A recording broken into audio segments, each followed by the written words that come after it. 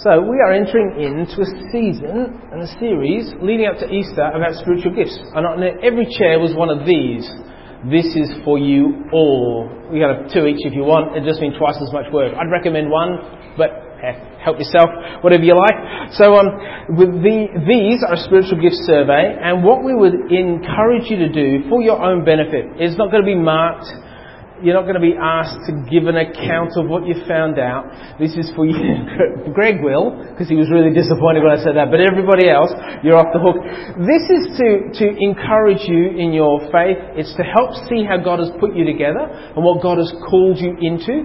It's to help. It might actually shed some light on you going, oh, this ministry I've been doing or this service I've been doing hasn't really been uplifting me. And you might discover that you're actually not gifted to do it. And that's an okay thing.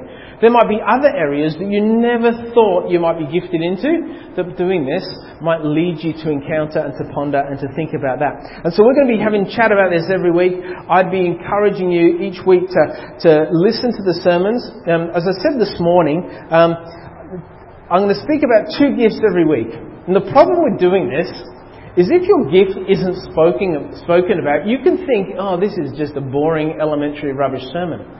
But if your gift is spoken about, something that comes alive in you. So I would encourage you to put up with the stuff that's maybe not quite doing it for you, because the stuff that will do it for you, if it's not already there, it will shortly come. My hope is that you'll be encouraged and empowered through this season. That you could look at who you are and the experiences God has put in your life, the skills and all those things, and what He has gifted you to do, and find some faith to step into that more and more. You fill in all you answer as best you can, and then there's a grid at the back, a matrix at the back that you fill in that gives you some sort of idea. If you struggle with that part of it, just come chat to me or somebody else that you think might be good at maths. Just talk to Karen, she'll be graded. But you basically add up the different categories, and that tells you the strength or the leaning toward. You're not looking for a 10 out of 10. Like, it's not a test, right? It's a survey. So it doesn't matter how high your scores are. What matters is what it leans into. But we'll talk about that as you go on. Take your time. You've got 8 weeks to fill this in, but I'd encourage you to do it this week. You can even do it now while we're chatting, that's fine. Because this will really help you and kind of set you up for thinking about where we're going. So when a person becomes a Christian, God imparts to them His Holy Spirit. In Acts 2:38, when Peter is just sort of describing how the church is going to work, he says, "Repent and be baptized, every one of you, in the name of Jesus Christ, for the forgiveness of your sins. And you will receive the gift of the Holy Spirit." So the Holy Spirit will be given to you and will empower you to do things that without the presence of the Holy Spirit you just simply wouldn't be able to do. Things of a God nature, things of a supernatural nature. And so as we go through this, we will talk about deliberately, outrightly supernatural things that if you're wondering, how does that work out? That is part of the Holy Spirit's work through us that calls us into that space. A spiritual gift is how God extends His reach into the world. Extends His reach into other people's lives, into situations, and into the places where you work, where you live, where you recreate, where you do all of that. That's how God uses you to touch them through the ways He has gifted you to do. And He gifts us all differently, so we might be a healthy, thriving church to do all the things that God calls us to do as a church. And we'll unpack a lot of this as we go through. But there are lots of spiritual gifts. The Bible sort of speaks to them a lot. There's a lot of lists. There's a lot of accounts of this happening, and there's a lot of stories that capture. I'm more of the persuasion to lean toward there's probably gifts that aren't specifically named in Scripture, but are still gifts that the Holy Spirit gives to work through, as opposed to saying this is the be-all and end-all. The problem with the be-all and end-all is I could give you 10 different surveys and they'd all have a different be-all and end-all. So my hunch is that God's a far more creative God than we want to give Him credit for. He doesn't too much like boxes. He likes to live outside of them. And so what we're doing through this process, this is to help, the survey is to help, but to say, God, how have you uniquely put me together? How is it that you want your will to be manifest in my life so that I can show others? So, I'm getting way ahead of myself. When we use our gifts we get to step in to the full potential God has made us. So there should be connected to that a sense of fulfillment, a sense of joy, a sense of, this is where God wants me to be. And spiritual gifts are actually spiritual weapons. We don't like talking about war too much at church, but these are the way that God has equipped us, has made us battle ready for the spiritual war that takes place. And so they are ways of entering in to the spiritual action on behalf of God. And so what's essential is that we understand that God doesn't gift us just for fun or for kicks, or it's like, this will be fun, watch them run around doing this. No. There is a spiritual war that takes place that God gifts us in order that the devil's dominion does not continue to expand, but instead retreats. So when we think about this is really serious stuff. It's the epitome of what we're called to do and respond to as Christians. So tonight, we're going to talk about the spiritual gifts of leadership and apostleship. And some of you are just like, sorry. So let me jump in. When I was 16 years old, I was 18 years old, Mum invited me to go with her to a conference. It was a conference where a man called Bill Hybels, whose now situation in the world has drastically changed, but at the time he was the evangelical leader of church world that everyone looked to for sort of guidance. I didn't know this. I knew that he wrote a book called Too Busy Not to Pray, and I'd read it. And I'd started praying as a result. And so when Mum said, you should come along to this, I was keen. I'm like, well, the book went down well. Another day on it's not going to be too bad. So we went along to this conference and we sat down and I realised it was a leadership conference. And that was fine. And so he spoke quite well for the first session. And at the end of the first session, he ruined everything.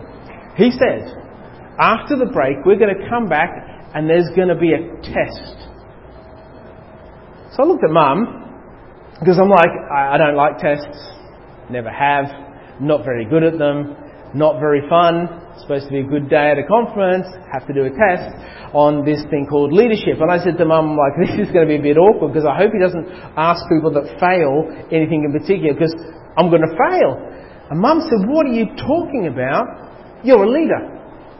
And it was the first time it had ever been acknowledged and I'd lived my whole life naive to the fact that God might be calling me into leadership until Mum said it there, and I didn't believe her. I was just like, that's what mums say, right? Mum's got to say nice things. Oh, you're a leader. And so then Bill jumps in with this test, and I aced the test.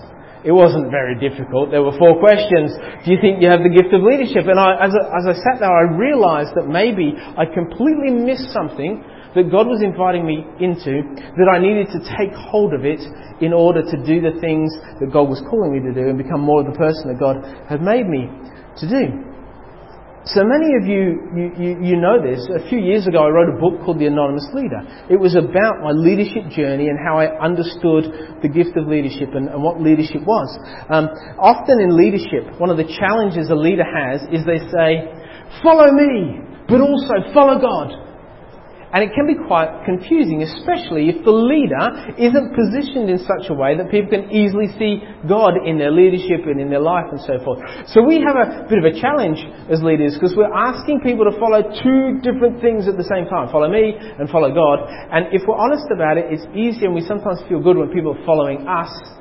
And following God is good, if we're honest about it, right? So I wrote this book to help wrestle with that. To help people understand where they sort of sat in relationship to God, how all of that worked.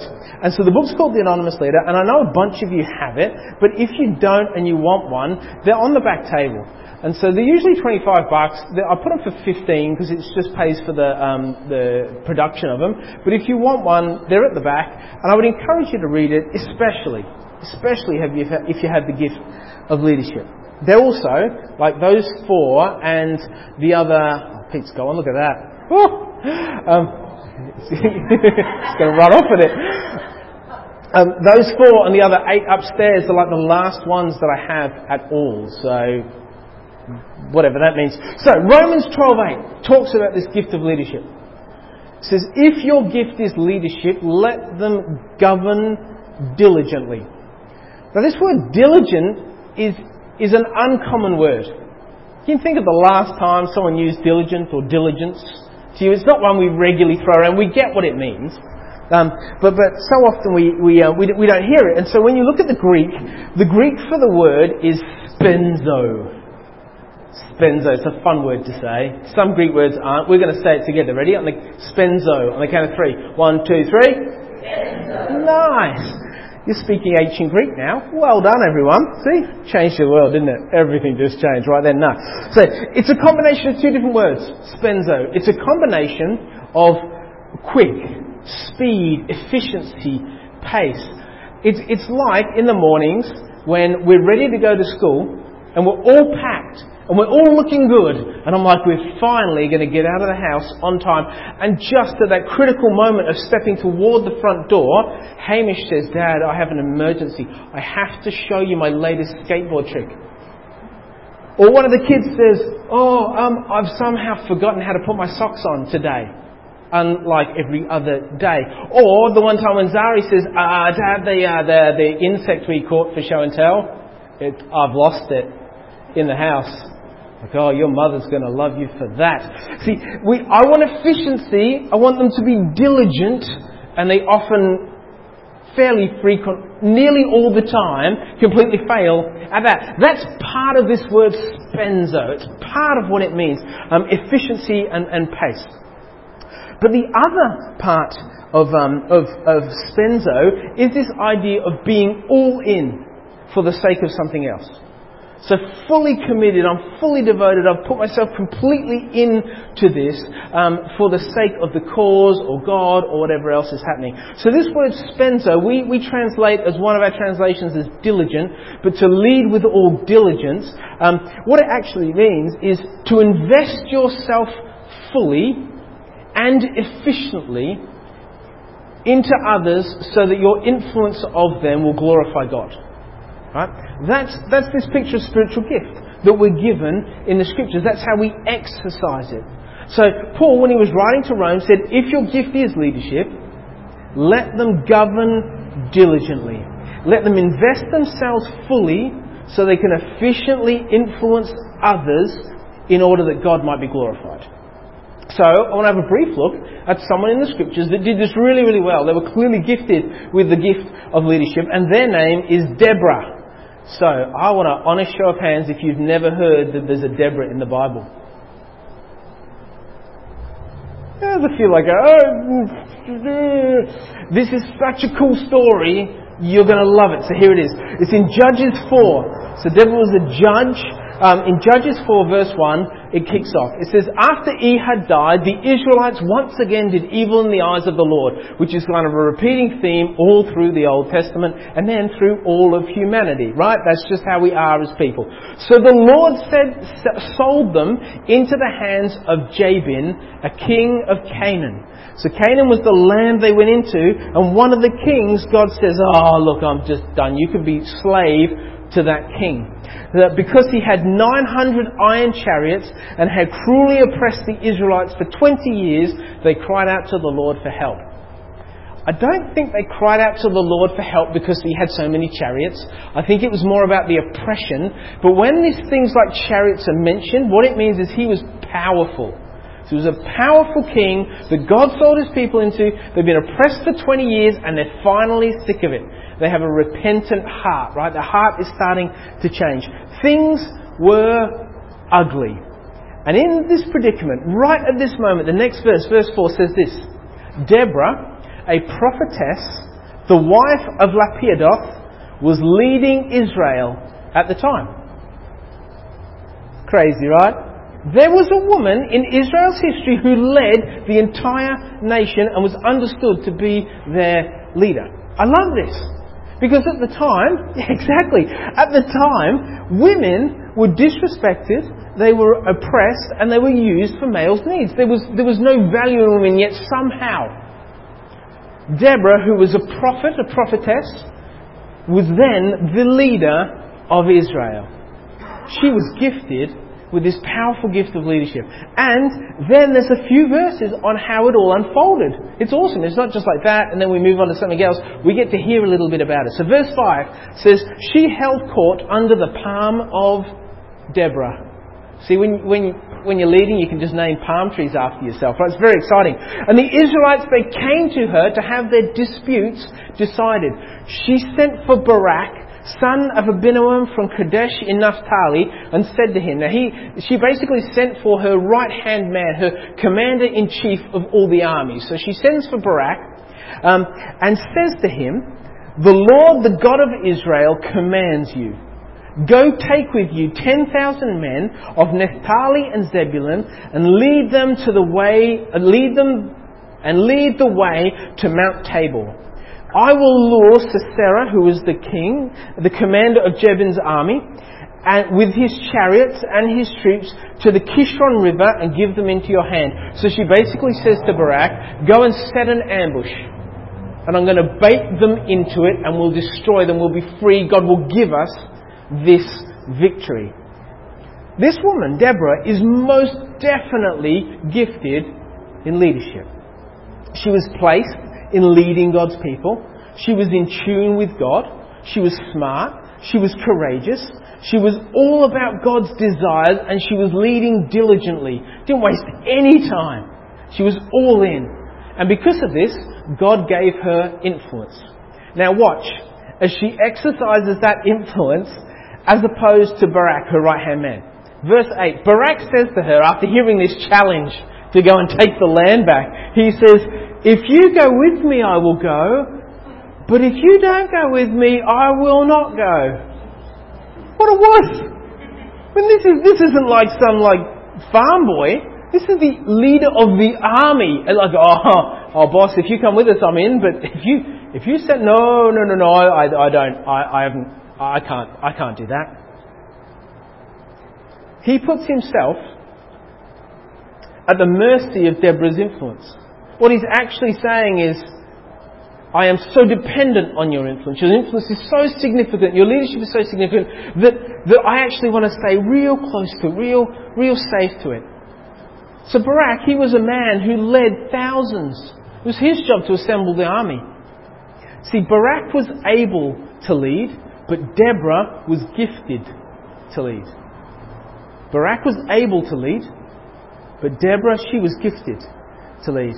And a person with a spiritual gift of leadership knows that they cannot wimp out when the pressure comes, when the opposition comes, when things are difficult, when the task seems gigantic. A person with the gift of leadership, the gift will not allow someone to back down from that. It didn't allow Deborah to back down. Because it's more than just her well-being at stake. She's not concerned about her well-being. She's concerned about the well-being of the whole of Israel. You see, the gift of leadership, it gives us a burden for the sake of others, not just for ourselves.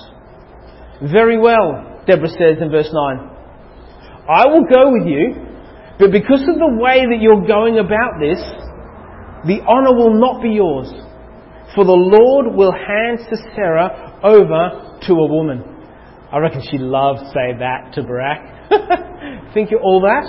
So you realise the way this is playing out, all the honour's coming my way, is not going towards you. So biblically speaking, honour is attached to leadership. We don't like to talk about that sometimes in church. It can be really uncomfortable. But biblically speaking, honour is attached to leadership. And in this story, Barak forfeits the honour due him because he forfeits his influence. He forfeits his leadership. While Deborah moves in the opposite direction. She moves toward the problem. She moves into the leadership space to exercise her leadership gift and to claim honour that is due the leader. And this bit's super cool. This is what my book is all about. The way the spiritual gift works in Deborah's life is when she receives the honour, she gives it straight to God. So she is not honoured, but God is honoured by what takes place. She doesn't claim honour for herself. She leaves it unclaimed in God's hands. She simply says that God will hand it over. God will do all the work.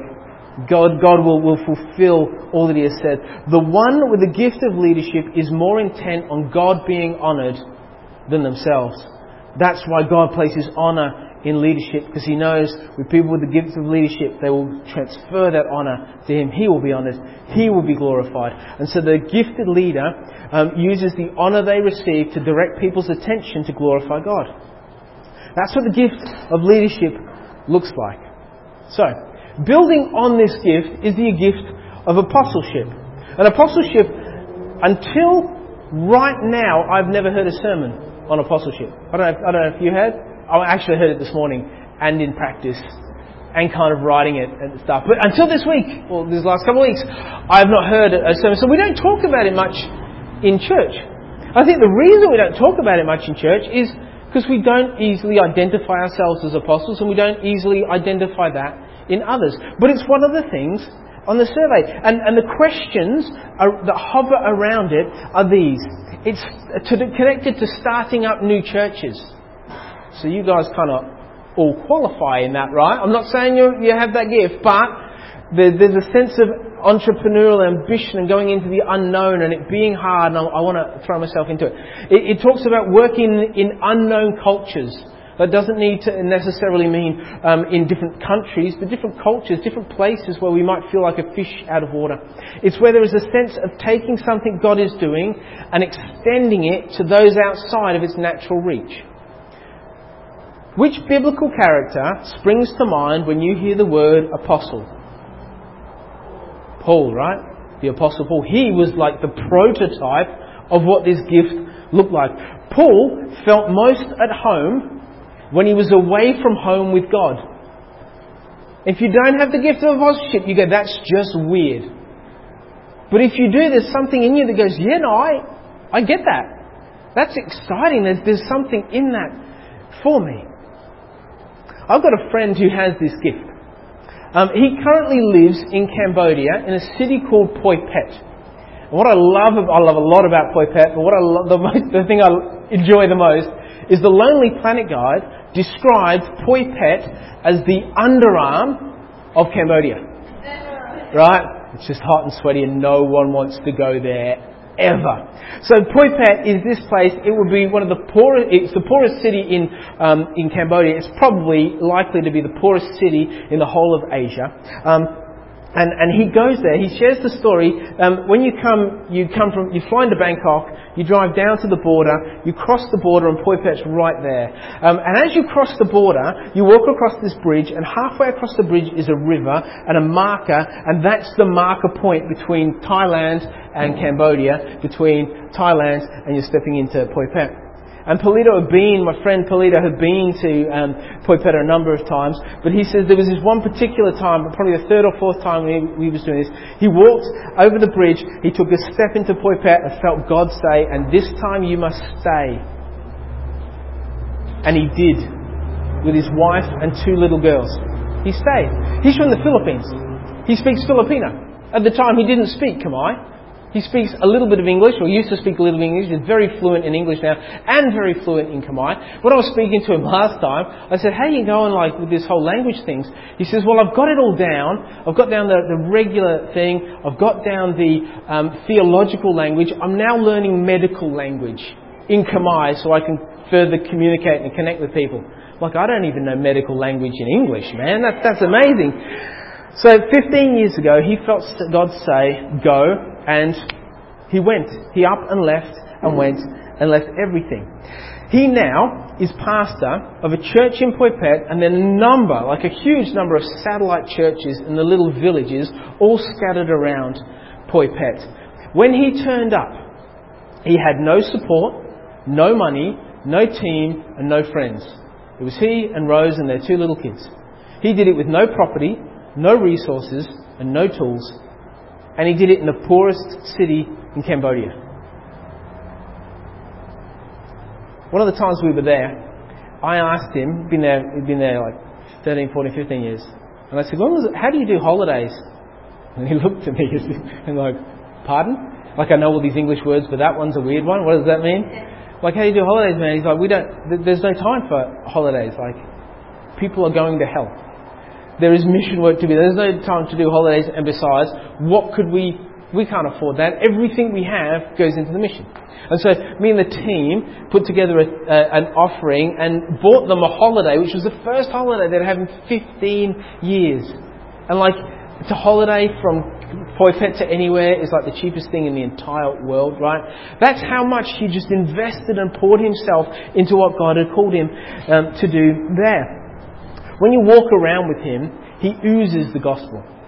It just leaks out of him in this beautiful, inviting way, not accosting and not making people feel uncomfortable, but making sure that everybody who he bumps into knows that they're loved and valued by God, knows that they're probably not good enough for God, and knows that the grace and the love of God is enough to bring salvation and save them. And it just oozes out of them in ways that I'm like, oh, and again, how do you do that all the time? It's this gift that just lives in him and seeks to express itself all the time.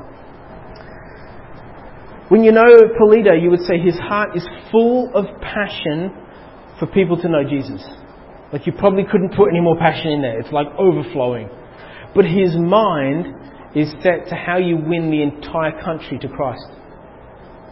And that, I think, is what epitomizes that idea of apostleship. It's this deep wanting to connect to one-on-one and care for people, but at the same time going, hang on, what's the sake of the kingdom look like in this space that I'm now in? Polito is a modern day Paul. And if I told that to Polito, he would be utterly disgusted.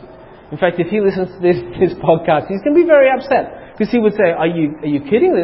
I'm completely unworthy of such a title. But if you want a snapshot of what Paul's church planting prowess looked like, it's threaded through the New Testament from Acts onwards. But Acts 14, 2 verses, kind of give us a really good feel for it. It says, they preached the gospel in that city. They won a large number of disciples.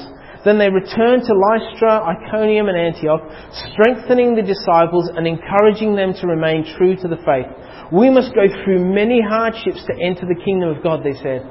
Paul and Barnabas appointed elders for them in each church, and with prayer and fasting committed themselves to the Lord in whom they had put their trust. And then they went to the next city and did it again. So they went and they preached and they loved people, and people responded to Christ, and they gathered them together and didn't say, we'll call this a church. They just went, we need some leadership of this and some order to help you grow in your faith. So they appointed elders, they trained the elders, and they said, you're good? Alright, we're going on to the next city. And they did that time and time again. It was always Paul, and with him was Timothy and Mark and a few others. From time to time Barnabas joined in. But they lived this life that that enabled the church to expand into Asia Minor in the way that it did. The books in the New Testament, from Romans on, are Paul's letters to those churches that he set up to help them and to encourage them and to slap them around the head when they were out of line. He cared so much for them that he wanted to do all he could to encourage them to health. Now here's what's interesting. You read the scriptures, you read Acts, you can't find anywhere where God says, Paul, I want you to go and plant churches. Paul, I want you to be an apostle. You can't find anywhere. You find heaps of God saying, now go preach the gospel. And so Paul went out to do what he was told and enacted the gifts that were in him, and the result was church planting. The result was going into unfamiliar and often hostile territory to preach about Jesus, that people might hear the good news and respond, and then to sort of set that up, not to continue to pastor it, but to set that up and then move to the next place. When we plant another church, which Village will do, whatever we look like in the future, somebody in that mix will have the gift of apostleship. Hopefully a few people in that mix will have the gift of apostleship. Because healthy, growing churches need to be planted, and they're planted by healthy, growing churches, and they're planted by people who say, there's a gift that's stirring in me that's about the unfamiliar, it's about the risk, it's about going into those places and contributing and setting up and going, amazing, that's done, I'm going to move to somewhere different now. So there you go. The gift of leadership and the gift of apostleship. And so what I want to do now is my final commissioning of the day. I told you it was a day of commissionings, right? I would like to invite you up if you have the gift of leadership. You know, often with the gift of leadership, we get a little bit, this morning when I preached, there are a few people who are on church council who lead all the time going, I am not a leader. Like, well, everybody else here knows you are.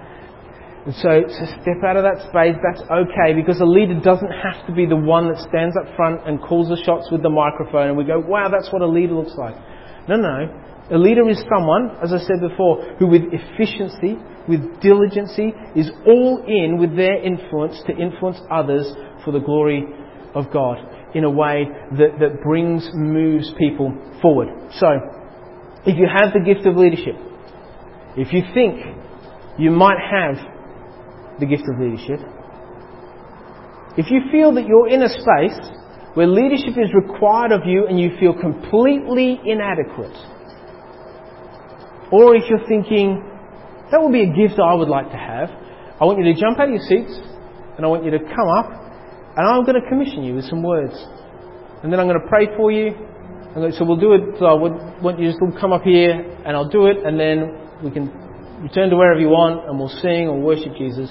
But it's important that we stop and we pause and go, God has gifted us, and if we can listen and respond to the way God has and step into that space, He will use us some more.